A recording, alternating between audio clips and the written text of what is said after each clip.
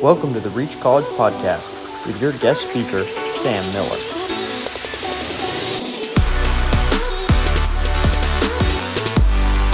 Is there any amount of sin that you and I can commit that will separate us from the love of Christ?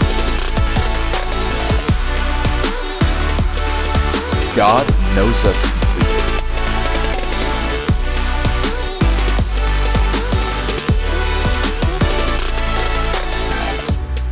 Okay, if you guys want to turn with me to Philippians chapter 3, that's going to be our text this morning. As you walk with the Lord, you never graduate from the gospel.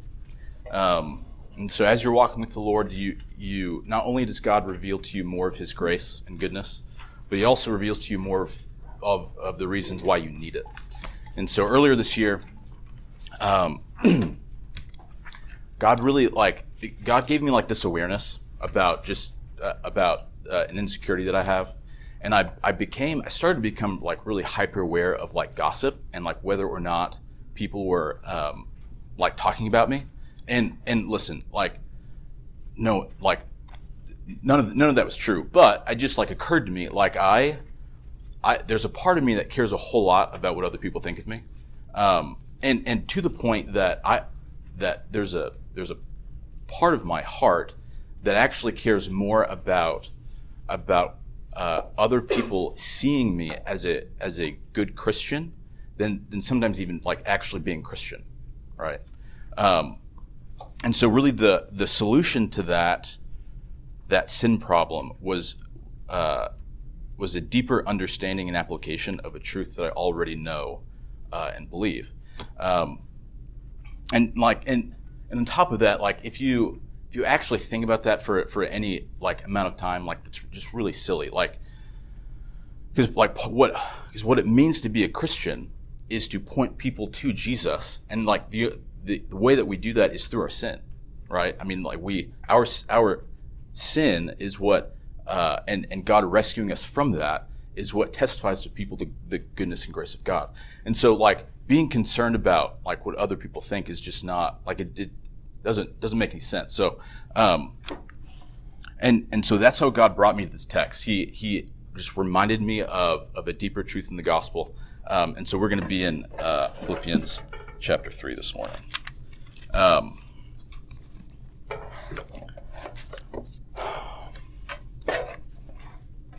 We're going to start in verse 1. Paul says, "Finally, my brothers and sisters, rejoice in the Lord. To write to you the same things is no trouble to me and is safe for you." Now, when I initially, when God brought me to this text, this was not one of the verses. Okay. Typically, when I read a verse like this, it honestly frustrates me because I don't read verses about joy and rejoicing like that's what I want to do. Okay. And part of that, and I'm glad that I can say that I was kind of rebelling against my misunderstanding of what this is talking about, not actually what Paul is really referring to. So I want to talk for a second about what Paul's talking about when he talks about to rejoice in the Lord, because that really sets us up for what's coming next. Okay, so what is Paul talking about when he talks about rejoicing? Well, he's not talking about being chipper, right? He's not and if you know anyone that's just chipper all the time, they kind of bother you, do they not? I mean, it's how, why? You just, especially, and I just think of that proverb, about, what is it, a joyful greeting in the morning is considered a curse? It's yeah, because it is. And so I think, I don't want to, wrestle and manipulate my personality to, be, I just don't want to do that. And thankfully, that's not what Paul's asking us to do, or calling us to. And so, what Paul means by rejoicing is not to muscle or force a happiness or chipperness. What Paul is talking about is an attitude of serenity. Paul is talking about an attitude of calm and peace that comes from the Lord. And so, okay, and so the question that arises, where does this come from? Well, Paul says, in the Lord. And so Paul actually gives us a really incredible example of this in Philippians 2. You can turn, Philippians chapter 1. If you want to turn there, verses 18 through 21. Paul says, yes, and I will rejoice. So like last part of verse 18. For I know that through your prayers and the help of the Spirit of Jesus Christ, this will turn out for my deliverance. It is my eager expectation and hope that I will not be at all ashamed, but that with full courage now, as always, Christ will be honored in my body, whether by life or by death. For me to live is Christ, and to die is gain. Okay, so Paul clearly has this attitude of rejoicing, right? And so what Paul is talking about here is so let's talk about more broadly Philippians. Paul is writing to the Philippian church while he's in prison in Rome, and while Paul has essentially been forgotten by the Roman churches. Paul is well received by Christians in Rome, but as time went on, they forgot about him because the leaders of those churches, it seems, were proud and arrogant and self-righteous and just abandoned Paul. Like Paul talks later in I believe a Timothy letter that one of his co-workers in the work of the gospel actually had to go find him. Like nobody knew where he was. And so Paul here is, although he's in prison, Paul is able to rejoice. And listen, Paul's rejoicing is not contingent upon his circumstances, right? Paul says here, he says that, and so he says that this will turn out for my deliverance. Now, if we're paying attention to the next few verses, Paul actually defines what he means by that. He said, "It is my eager expectation and hope that I will not be ashamed, and that Christ will be honored whether I live or die." All right? So what does Paul mean? So it seems that when Paul's talking about not being ashamed, he's not only is he saying that, I think, talking about that he himself will be empowered to stand for the truth, but in fact, the truth will have it say, the truth will be revealed to be what it is, which is true, right? Secondly, Paul says, whether I live or die, Christ will be honored. So what Paul is saying is that to be delivered, that Paul rejoices because he knows he will be delivered, which means that for Paul to be delivered means that he will be able to stand firmly in the truth, and through that Christ will be honored. That's crazy, right? I mean, so much of the time when we think about like even just the realm of positive emotions, they're contingent on our circumstances. But for Paul, this is just being faithful to Christ.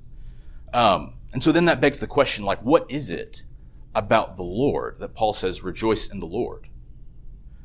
And what follows is Paul's is an exposition of the gospel.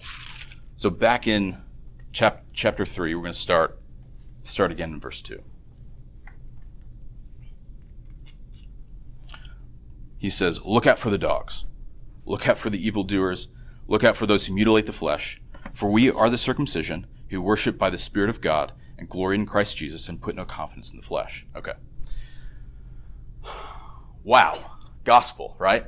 So this is actually really interesting. Like Paul goes from rejoicing the Lord, then starts talking about like dogs, like this group of people that clearly Paul does not think well of. Okay. And this is interesting because before Paul starts talking about the gospel and what it is about the Lord that we're rejoicing in, Paul first begins with making people aware of actually a heresy that Paul has had to deal with numerous times. Okay, so this seems to be some group related to the Judaizers, which if you don't know who they are a group of Jews that essentially would come behind Paul and say, "Hey, listen, it's great that you found Jesus, but if you're going to be like a super Christian, you need to like adhere to all these laws, like all these Jewish regulations and so forth." And what Paul will say, like adamantly, in other letters, particularly Galatians, is that if we take on a heresy, if we take on something other than Christ, that we think will reconcile us to God, We do not belong to him. So this is interesting. Is there any amount of sin that you and I can commit that will separate us from the love of Christ? No. Hopefully your immediate answer to that is no, absolutely not. But if we reject Christ, Paul will say we do not belong to him. Paul will actually say in Galatians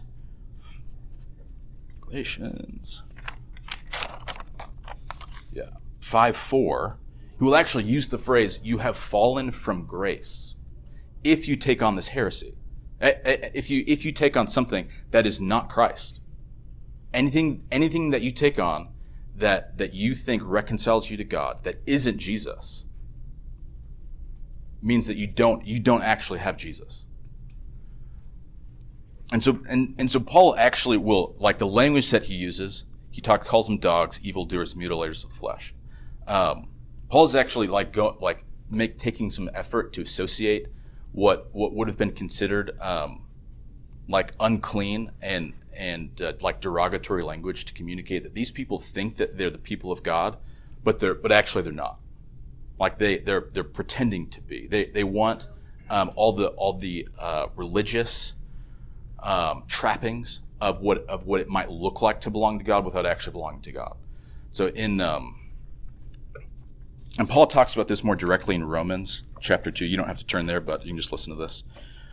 Chapter 2, verse 25 says this: "For circumcision indeed is of value if you obey the law. If you break the law, your circumcision becomes uncircumcision. For if a man who is uncircumcised keeps the precepts of the law, will not his uncircumcision be regarded as circumcision? Then he who is physically uncircumcised but keeps the law will condemn you who have the written code and circumcision but break the law. For no one is a Jew who is merely one outwardly, nor is circumcision outward and physical, but a Jew is one inwardly, and circumcision is a matter of the heart, by the Spirit, not by the letter. His praise is not from man, but from God." And Paul will go on to say about the Philippians and about those who actually belong to Christ, those who are actually the people of God. He will say this: "For we are the circumcision." So there are apparently two different words for circumcision. There's one word that actually associates you with the covenant people of God, and there's another word that just literally just means like flesh mutilator, like it's a derogatory term. And so Paul is going through great lengths to say we are not the same. We are not the same group. And then Paul will go on in the next few verses here. He will say, though, and in verse 4, "Though I myself have reason for confidence in the flesh also."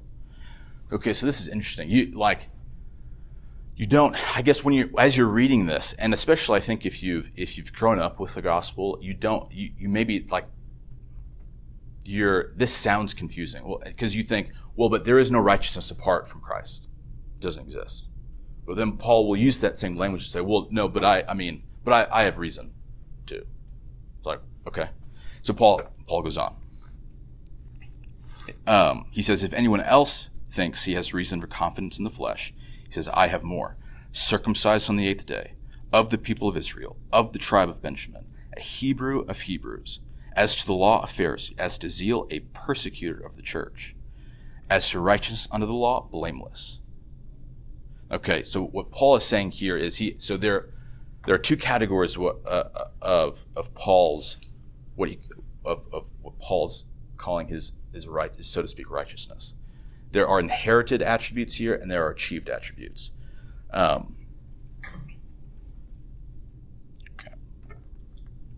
Okay, he'll talk about being of the people of Israel and of the tribe of Benjamin. Okay, so he's saying that he's saying he's of the covenant people of God, and additionally, this is a reference back to the civil war in Israel. Israel and Judah engaged in civil war. They split into the northern tribes of Israel and the southern tribes of Judah.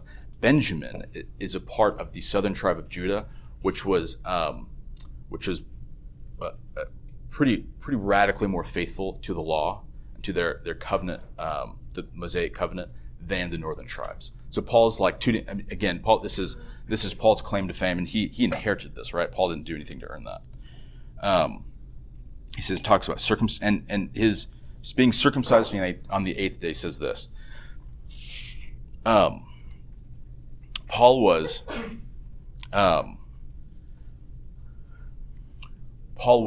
neither a proselyte, meaning a convert to Judaism, nor was he an Ishmaelite. An Ishmael was the first son of Abraham, not son of the promise, but he was circumcised I think when he was 13.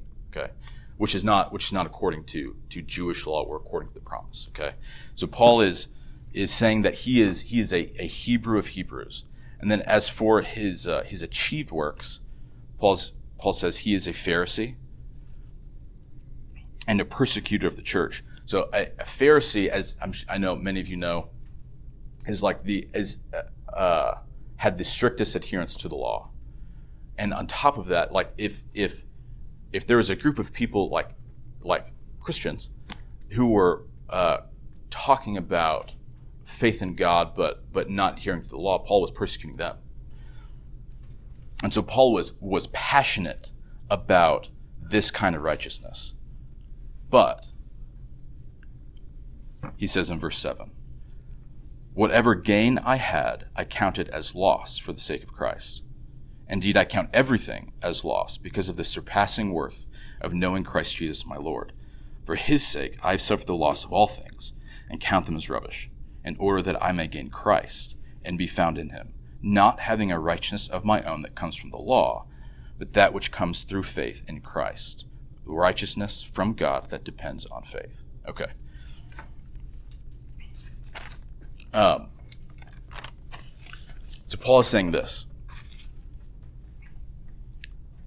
Whatever one might think are the like religious, spiritual, like excessive, like duties of belonging to God, he says it doesn't matter. He says the only thing that matters is that you know Christ. So, and it's interesting, like, if Paul in some sense is saying, like, yeah, I've got it, like, I've got the accolades, I've got the resume, but he gives that up. And it's interesting, it's interesting to consider, why did God set it up this way? It's interesting to consider that.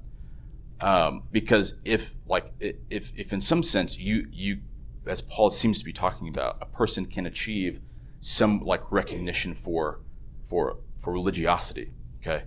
Why cast that aside? Like, what's so much better about knowing Christ than the law? And it's this. First of all, what we need is not more religion. What we need is Jesus. Like, what we need desperately in our souls is not for some like religious superiority and a self-righteousness. What we need is God. But our sin has separated us from him. And so no amount of, and the reality is no amount of religious duty or activity or religious heritage can make us right with God. Only Christ can do that. Christ is the one who has died for our sins and reconciles us to God. And so Paul says, I count everything as loss. Like, whatever standing he had in some community is not better than having a standing from God that comes by God. And so here's what God had to reteach me. God had to show me that it is not. Well, okay, I'll say it this way.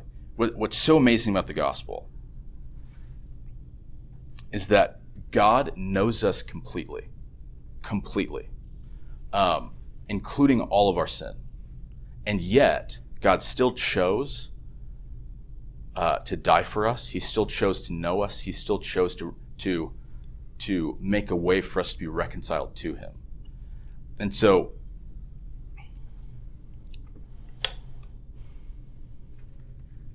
what's what's so amazing,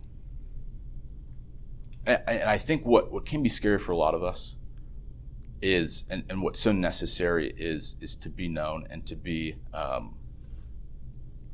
and in order for us to really grab hold of the gospel, what we have to be honest about is our sin, right? And that's, I think what God was teaching me is that, like, people knowing about my sin is really the scariest part. Because if I think that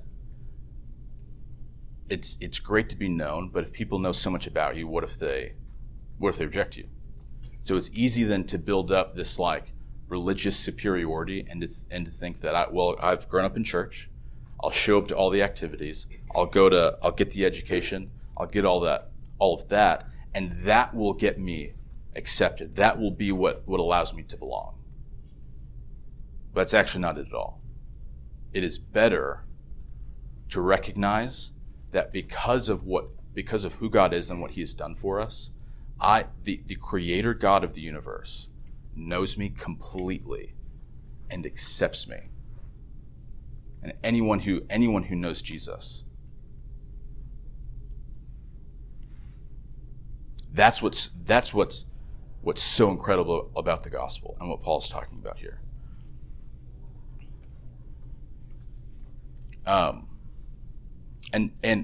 So let's back up to more broadly Philippians. Paul is writing to the Philippian church in prison, and Paul is commending them to walk in a manner worthy of the gospel, right? And he will further call them to this, to be of one mind and of one spirit.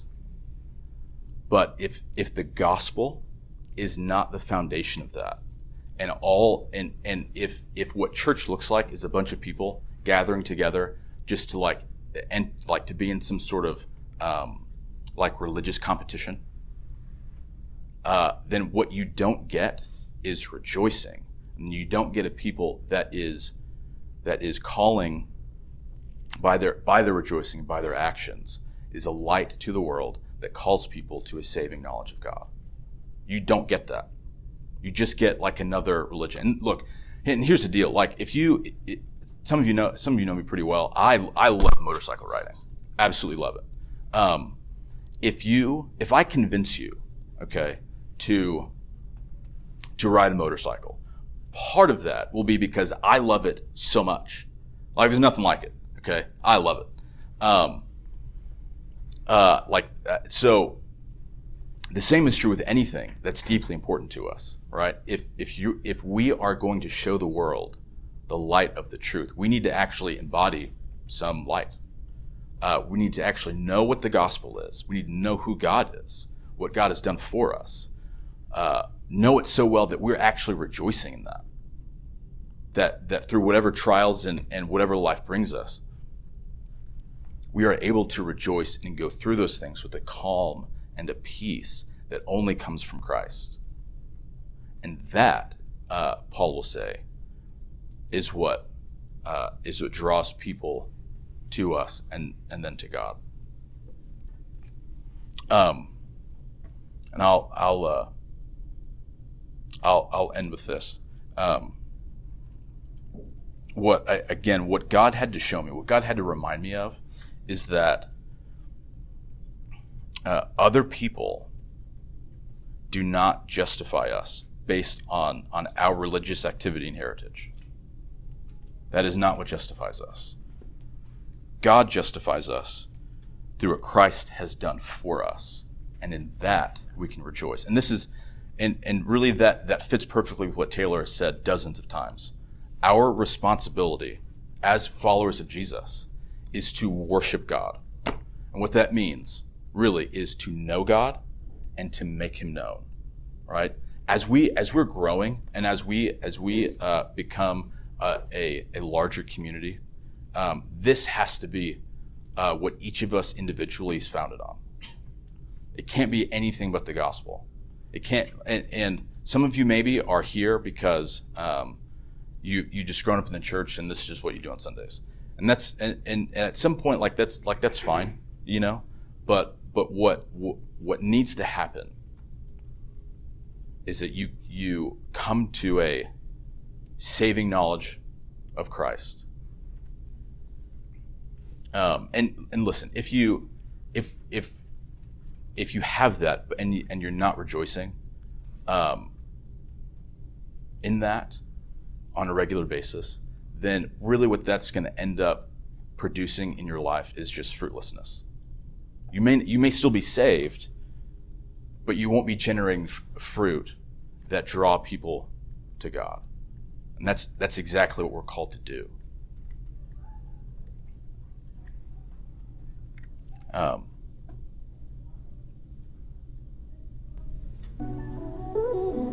We're founded on the gospel. We rejoice in the gospel. And in that rejoicing, we draw people to God.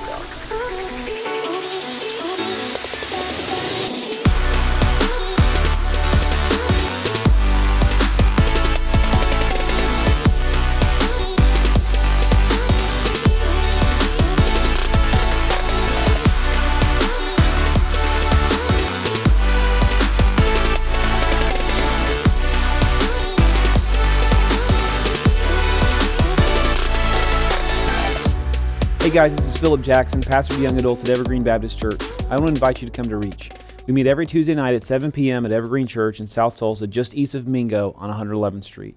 The mission of Reach Tulsa is to cultivate a young adult community that's defined by real transformation and the sincere pursuit of a godly life through training in biblical disciplines, personal development, and intentionally transitioning into independence as mature members of the body of Christ. If you enjoyed this episode, please be sure to like and subscribe to our content. We're available on Spotify, Apple Podcasts, and wherever you find your favorite podcasts. Reach Young Adult Ministry is a part of Evergreen Baptist Church in Tulsa, Oklahoma. For more information and additional lessons, please visit our website, evergreenbc.org.